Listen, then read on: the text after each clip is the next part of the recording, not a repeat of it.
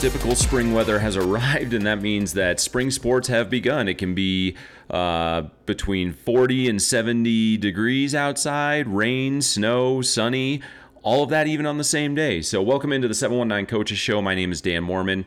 With spring sports in action, I thought it was a good idea to hit the ground running, so I sought out Doherty girls golf coach Colin Prater. I've known Colin since he was a kid. It's been fun to watch him grow up and really become a heck of a golfer himself. He's probably one of the more celebrated amateur golfers in Colorado right now. Had a chance to turn pro. He gets into why he didn't throughout the podcast. We had fun talking about his journey from high school, college golfer to coach, teacher. He's gotten to do some really cool things. He got to caddy for Major League Baseball Hall of Famer John Smoltz in the U.S. Senior Open that was played at the Broadmoor a few years back, so we got into that a little bit. And it was just a great talk with a young up-and-coming coach. He also serves on Doherty's boys basketball coaching staff. So, again, touched on that a little bit. We did have a couple of audio issues in the first half of the interview, but I think we got those sorted out in the later part, so I apologize for low levels early in the pod. We had a lot of variety in this one, so sit back and enjoy my interview with Doherty girls golf coach Colin Prater. You feel like weather's held up for you a little bit early? I mean, I know Wednesday wasn't ideal. You guys had to push a tournament, but overall, girls golf always seems to be kind of the wild card when it comes to sports and to spring sports and the weather. Can't complain. Absolutely not. Monday for the first event, it was close to 80 degrees. Mm-hmm. I got to play golf afterwards. It was beautiful out. But absolutely, it's just like trying to hit the lottery sometimes. Fortunately, I think yesterday was a great event. Missed any sort of weather, so yeah, we'll see. I don't want to jinx anything, so it was a great first week for us at Doherty here, but we'll see. Because of COVID, this is only your second year doing this, right? Yeah, second year, and I always like to tell you that I did do 2 weeks prior to COVID. Right. In 2020. But so you never really got the that timetable of where girls state golf was pretty much in the middle of May when it was almost guaranteed that weather was going to be a factor. Do you like the move going after Memorial Day, or is that something that, as a teacher and a coach, maybe towards May that, maybe that was just a little too late? Well, this will be the first time I experienced that because last year we had the last week of June as state. No, I love the idea. I know when I was qualifying for U.S. Opens from 2013 to 2020, and that was the first week of May, it always seemed like at least one or two of the qualifiers were postponed. So I think it's a smart idea. I like it. It is always nice to, when school's out, to be done. But just postponing that by a week, I don't think is such a bad idea. And hopefully you get a little bit better weather, especially along the Front Range when you're not going to see as much snow. So you guys, if you get some girls to qualify, you're going to go up to the old course in Loveland. What do you know about that course, and how do you think that plays out for a girls golf tournament? I've never stepped foot at old course. Really? Of all the places that you could play? It's one of the few that I've never seen. So I think I'm super excited. Should have a girl or two, in theory, qualify. So yeah, I'm gonna have to get up there and play it sometime soon. Just so you know how to coach. Yeah. Yeah. You and I have known each other for a long time. I still remember you as a little kid dribbling a basketball around with your grandpa when he was the JV coach over at Manitou Springs, the JV basketball coach. But how, with the diverse sports background in your family, and especially with your grandpa, who's a football coach, basketball coach, I know he played golf a ton growing up. How did you navigate to golf as your primary sport? I think I just got lucky. I played 3 sports at Palmer. Golf, basketball, and baseball. And I actually got hurt the spring of my sophomore year. Hurt my elbow in June, so I guess going into my junior year. And I kind of couldn't really throw a baseball, and I couldn't really shoot a basketball for like 6 months. And so I just kind of really started to dive headfirst into playing golf. And so I think I really took off my junior year is when I really started to fall in love with it, and I love the game and understanding that every single day it's a brand new challenge, and no matter what you did the previous day, it has no, I guess, sort of, what's the word I'm looking for, value, because it's a brand new day and you got to go attack the golf course you're playing. And so I love that challenge, and I still love it today, I guess now 10 years later. When you were getting recruited out of Palmer, I think you told me at one point that you were hoping for a little bit more local love, and you end up going to Mesa your freshman year. What was that experience like, and how soon into that did you know that you were going to try and transfer if you had the opportunity? Especially after going on to win, you were freshman of the year, if I remember right. You won the Phil Mickelson Award or something, didn't you? Yeah, I had a very successful freshman year. From going to school and trying just to get used to college life and thinking that I'm going to redshirt, to 8 months later winning the National Freshman of the Year award. It's pretty I think I was a little bit off in my potential and your self-evaluation. Yeah. I absolutely loved Colorado Mesa. It was a great time. I learned a lot about myself. I learned a lot about my golf game. And I think I grew a lot both on and off the golf course.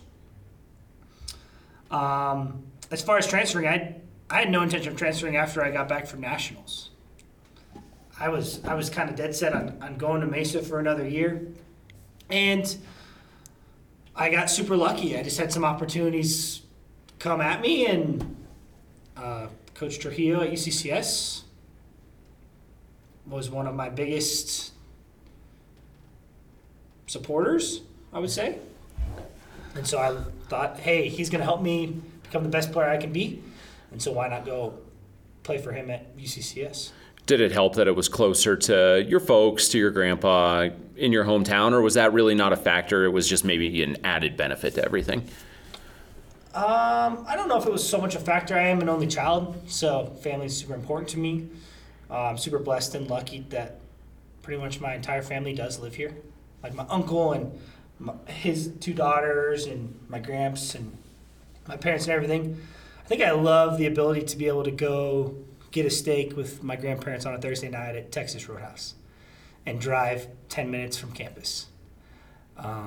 That's something that I look back on now and really appreciate and really love those memories. And I think just being in a good place mentally allowed me to then also perform on the golf course because I had that support system. And it wasn't just collegiately. You qualified for how many NCAA tournaments did you qualify for as a college player? So I only played in 2. I qualified as a freshman and I qualified as a senior. I lost in a playoff the other 2 times to go to Natty's as an Indy. So. Well, and then just around Colorado, CGA tournaments, whether it's the AM, the match play, everything, the Pikes Peak Amateur here in town, you've made quite the name for yourself as a player. What is it about being able to get out and showcase what you can do around the state on an amateur level that really, what's appealing about that for you? Yeah, I think there's that inner drive, that inner challenge that I want to be the best player in the state. And whether I have the label as a professional, whether I have the label as an amateur, doesn't really matter. I'm just trying to get better and trying to set new records and trying to get my name on trophies literally as many times as I possibly can. Like I just love, I don't know if I try not to convey cockiness. I try to convey confidence, but I have the mentality that it doesn't matter who's here, I'm going to win. And it's not because I think I'm the best. I just know in my heart that I've put in enough time, I've put in enough work, and I'm confident enough that I can play with anybody in the state. That doesn't really exude itself if anyone were to come and watch you. I mean, you're right down the block from where I live, so I like to come watch when you're playing in the city championship or the Pikes Peak Am. And you're very, I don't want to say emotionless on the course, but you're very even-keeled. And yet you talk with this competitive spirit and this competitive nature. How do you How do you have that in you and still kind of maintain that composure that you do on the course? I definitely get hot at times. I've known to say a bad word here and then, but I try to keep it within myself. And my gramps always told me that you can never let your emotions or your feelings influence or dictate the next shot you make. So I try to do a really good job of letting my emotions out and then completely clearing my mind and be 100% into the next shot and try to hit the next shot to the best of my ability. Unfortunately, more often than not, it works. Sometimes I'll make a bad swing here and there, but everyone's going to do that now and then. So it's golf. It's natural, right? Yeah. I like riding around with your grandpa in a cart or watching you play. I don't know what the mentality is that would predate old school, but whatever that is, that's probably where Carl falls. He loves you. He's your grandpa. He's your family, so he has your back. But probably the number one phrase I hear the most when sitting with him is, well, he's just not very good. What is about the way that he kind of brings that mentality that if you want to be great at this, that you have to be great at it, that has really helped you in all facets of your life, whether it's golf, whether it's teaching, whether it's coaching? Absolutely. He's always one that's really big on just putting in the time, putting in the effort, putting in the practice. He was always really big on that, even from the time I was 5, 6, 7 years old. And I never understood it. I didn't get it.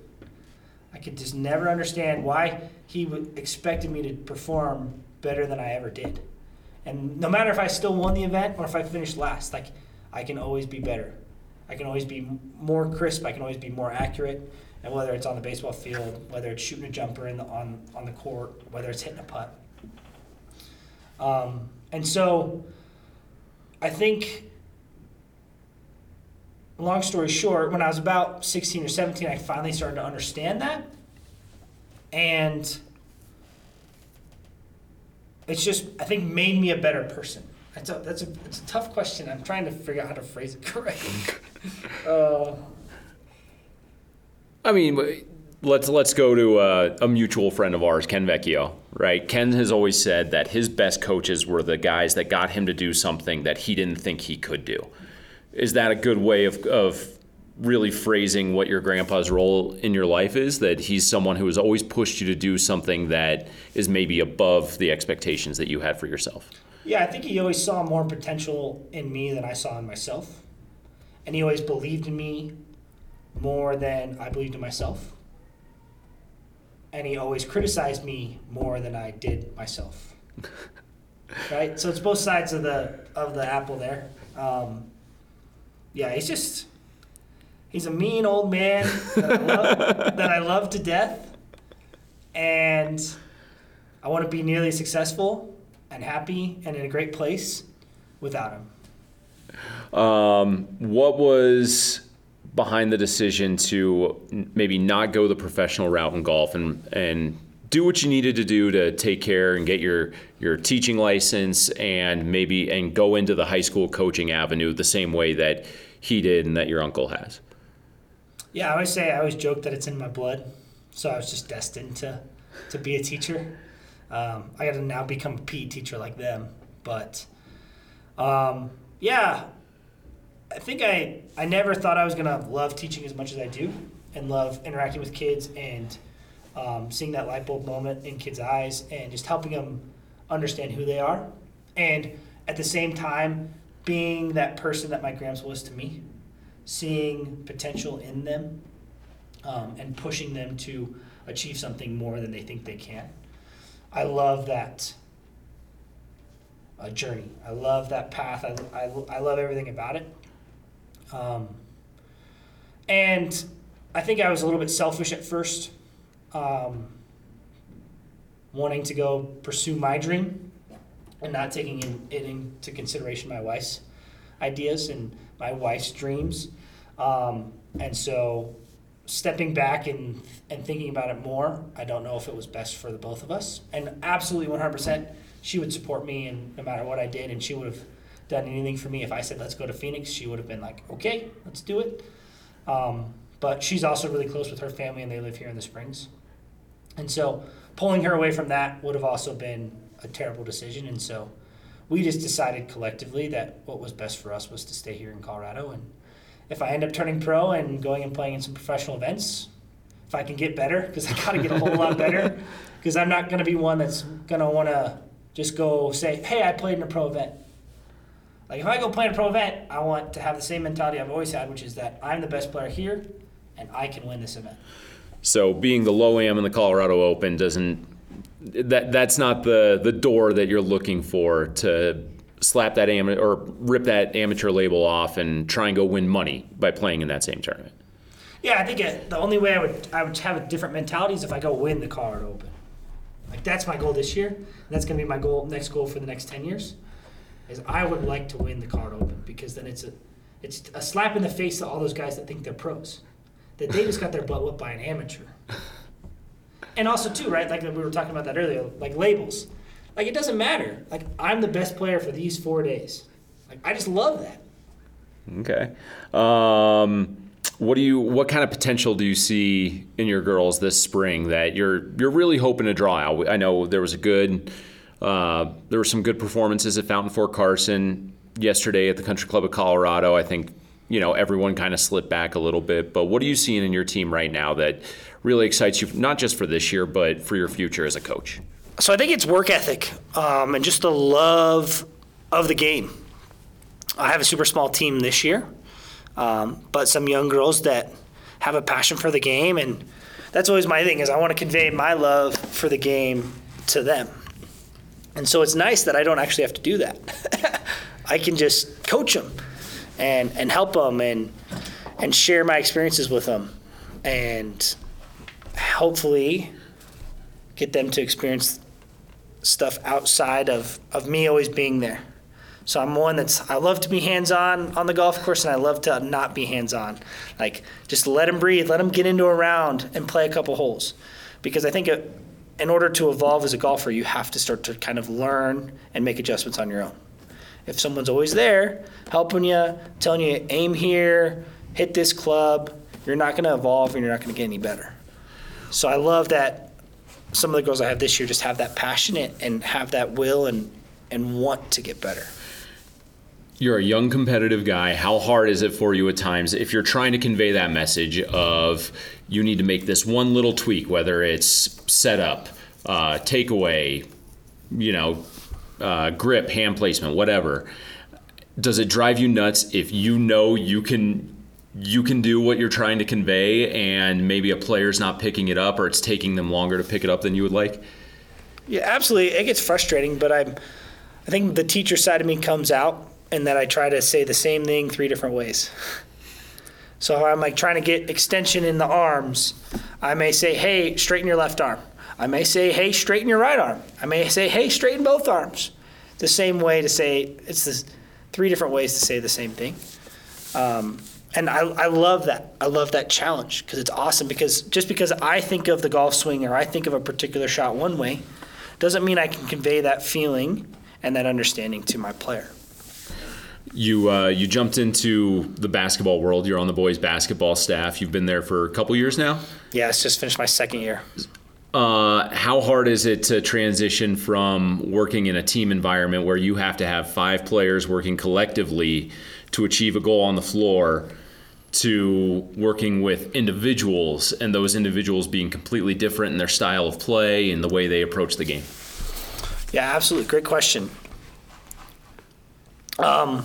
With golf, it's just you and the golf course. And there's nothing else. There's nothing else that interferes. And basketball, we're really good at times if it's 5-on-0. Because there's nothing else that interferes. It's just our 5 guys and the hoop. Hey, we're a pretty good team.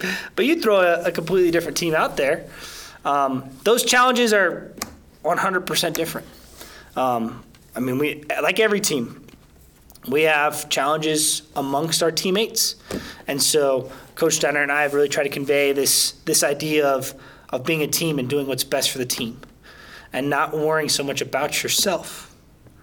You can't have that mindset in golf. Sometimes you have to be selfish in order to get better. Let's be honest. You have to do what's best for you. And so in golf, I'm trying to get my girls to be more self-motivated, to be more engaged and take their mind off of golf in between shots and then turn that level of focus up just a notch when they're going to hit a shot. And then they can go back to chatting or talking with me or whatever and stay relaxed. Because you're going to be out on the golf course for 5, 6, 7 hours. In basketball, you want kids engaged 100%, all in, focused for how many ever minutes they're on the floor. And so that balance of totally engaged for the entire game and trying to only stay engaged for just one shot at a time is completely different. And so I love how they're completely different. How is joining the basketball staff helped you develop as a teacher, just as an overall coach, maybe even as a golfer, if that can somehow play into it? I think it's the idea that you're always consistently learning. And so it just kind of refreshes your mind because you're like, you don't know everything. You're never going to know everything, even though my gramps may think he knows everything. Just ask him. Because he's only been coaching football for 58 years now. And we have another older gentleman, and Coach Blanc, who's been coaching basketball for 50 years on our staff. And he's just got a great mentality. He's like, hey, I've done it this way, but I'd love to learn on how you see this. How do you approach this? Even if it's just breaking down film. Or we're out and about in Colorado Springs watching Discovery Canyon and Lewis Palmer play. Or I'm down at Harrison watching them play. That sort of thing. Is he still to this day is consistently always willing to learn and get better and understand the game more. And I love basketball because just when you think you know it, you get smacked right in the face. And it motivates you to get better. And you hope that you're not second guessing and you're rethinking and you're up at night because you're like, man, we could have called a timeout here. And so I love that aspect because you don't get that really in golf. You never have that mindset whether you're playing in the match play or the Colorado AM or Patty Jewett AM that I hit the wrong club on 6 or anything like that. That doesn't keep you up at night? No, and that's where I think I've evolved enough on the golf course. Because I never, as soon as I hit a bad shot or miss a putt, and putts are an exception for me. I think I'm a very poor putter. And so I really struggle mentally when I miss putts a lot. And I let previous reads and previous putts dictate my future reads and putts. And I think sometimes that gets me in trouble. But as far as golf swing is concerned, I've always been a great ball striker because I never worry about hitting a bad shot. It's like, I wish I could never worry about missing a putt. But if I'm like, hey, just hit the putt up there, it'll go in, I feel like I don't putt nearly as well, versus I'm trying to roll it over this spot. If it rolls over that spot, then it goes in the hole. And then I get really frustrated when I roll it right over that spot and then it doesn't go in the hole. So it's that balance, always trying to grow mentally and figure out what's best for you. You and I have talked about what I'm about to ask you a couple of times, but the 2018 U.S. Senior Open, you get a phone call that Hall of Fame pitcher John Smoltz needs a caddy. What was that experience like, taking the phone call from Russ Miller, director of golf over at the Broadmoor, till to actually going through that process and caddying for John? Yeah, I think the first words that came out of my mouth were not the best. It was pretty much, oh crap, freaking out. It was an honor that Russ thought of me as a person that could help John get around the Broadmoor. And it was the craziest, quickest 4 days of my entire life. From meeting John Tuesday on the range to Friday night, walking up 18. It was very quick. I felt super prepared and very unprepared simultaneously because I had walked the golf course on Monday and had all these notes in my yardage book, and then pretty much tossed all those notes away after he played golf with Freddie Couples and Steve Parcell on Tuesday afternoon. It was awesome. I was super young when he was a pitcher for the Braves, and so I only kind of really heard stories, but I didn't grow up watching him pitch. Unlike my uncle, who's a diehard Braves fan. As am I. And watched the Braves from the time he was 5 years old on TBS or on Turner Sports. So it was awesome, to say the least. I don't know how you simplify it more.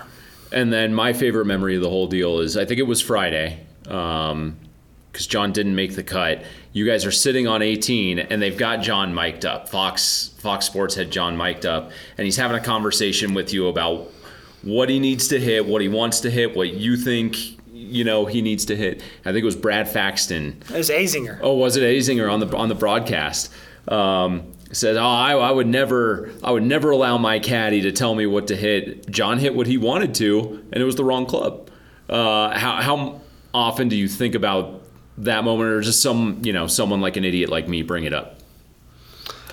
It was simple. I mean, the ball was sitting down, and so I thought it was a correct yardage. So, long story short, all week long, I converted all of yardages that he had into sea-level yardages that he would experience down in Atlanta. Okay. That's what I did. Mm-hmm. So I never gave him a number that was actual number. I just always took that number and I just straight converted. So I only told him the one number, and that was converted, and that included uphill, downhill. That included changing it from altitude to sea level. And so it was a perfect number for him if it were sea level 6-iron. I think it was about 190 yards here in Colorado Springs. But the ball was sitting down. It was in the first cut. And I always know, growing up at the Broadmoor, that the 18th green, it's super soft in front. The ball never wants to bounce up onto the green. And so I knew we needed to fly it to the front edge. And so I was like, John, I think we got to hit 5 here. And then I remember watching the broadcast afterwards, and Azinger talked all about, my caddy would never tell me what to hit. I'm going to hit what club I want to. And fortunately, it landed 6 or 7 yards short and just didn't bounce up. And it wasn't in a terrible place to a front pin, but we didn't get it up and down. When the broadcast doesn't do it justice, right? Because they have no idea that you're this local kid who's grown up, played probably hundreds of rounds of golf at the Broadmoor. So what is it about a situation like that we, and I say we as in like the me and the media people you've dealt with, how important can storytelling be just in a regular situation like that, whether it's you at the Broadmoor or one of your girls on the golf course playing, maybe her 15th round there? How crucial are we to really demonstrating that story? Well, I think it just has to do that thing of experience. Just goes a long way. We talk about it as far as coaching concerned. Is the more experience you have, the more times you've been in that situation or situation similar, I think the better off you are. Like that's kind of one, like I love being in pressure packed situations because I know the next time I'm in that situation, I'm going to perform better. I love that. And so I think having that mentality that you embrace that pressure, you embrace that situation, and the more times that you experience it, you're going to handle it better. Otherwise, you're going to stop doing what you're doing if you're not handling it better. And if you don't love those situations, you might just stop doing it because those situations can be a little rough for you mentally. You can be eaten alive. Absolutely, 100%. And that's why they say it's not over till it's over. Have you ever been eaten alive on a golf course? Pinehurst number 2 ate me alive. Yep. In the U.S. Amateur. That's right. What was the scoop behind that? It's the most difficult golf course I've ever played. It required you to hit a great tee shot. It required you to hit a great iron shot. And it required you to hit good putts. I mean, it's like any golf course. It was just one where you needed to shape pretty much every tee shot a little bit left to right or a little bit right to left. And I'm a person that loves to hit the golf ball really straight. So I missed some fairways because I wasn't able to shape the ball the right way. I missed some greens because I always like to call Pinehurst number 2 is upside down teacups. So if you don't land that ball right in the middle of that green, it's just going to roll 30 yards away from the pin. And then I never experienced this until I got to Pinehurst number 2, that I had a 12-footer, and my goal was to keep the ball on the green.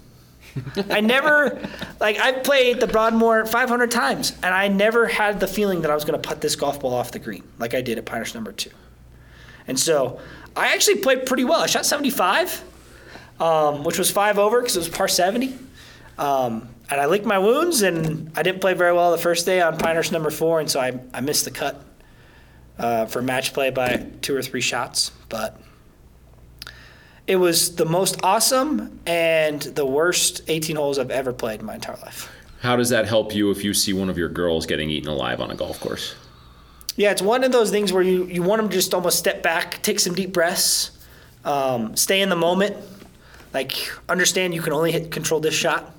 Try to convey to them that all the other holes don't matter, even though at the end of the round they're pretty much tired and done and want to go home.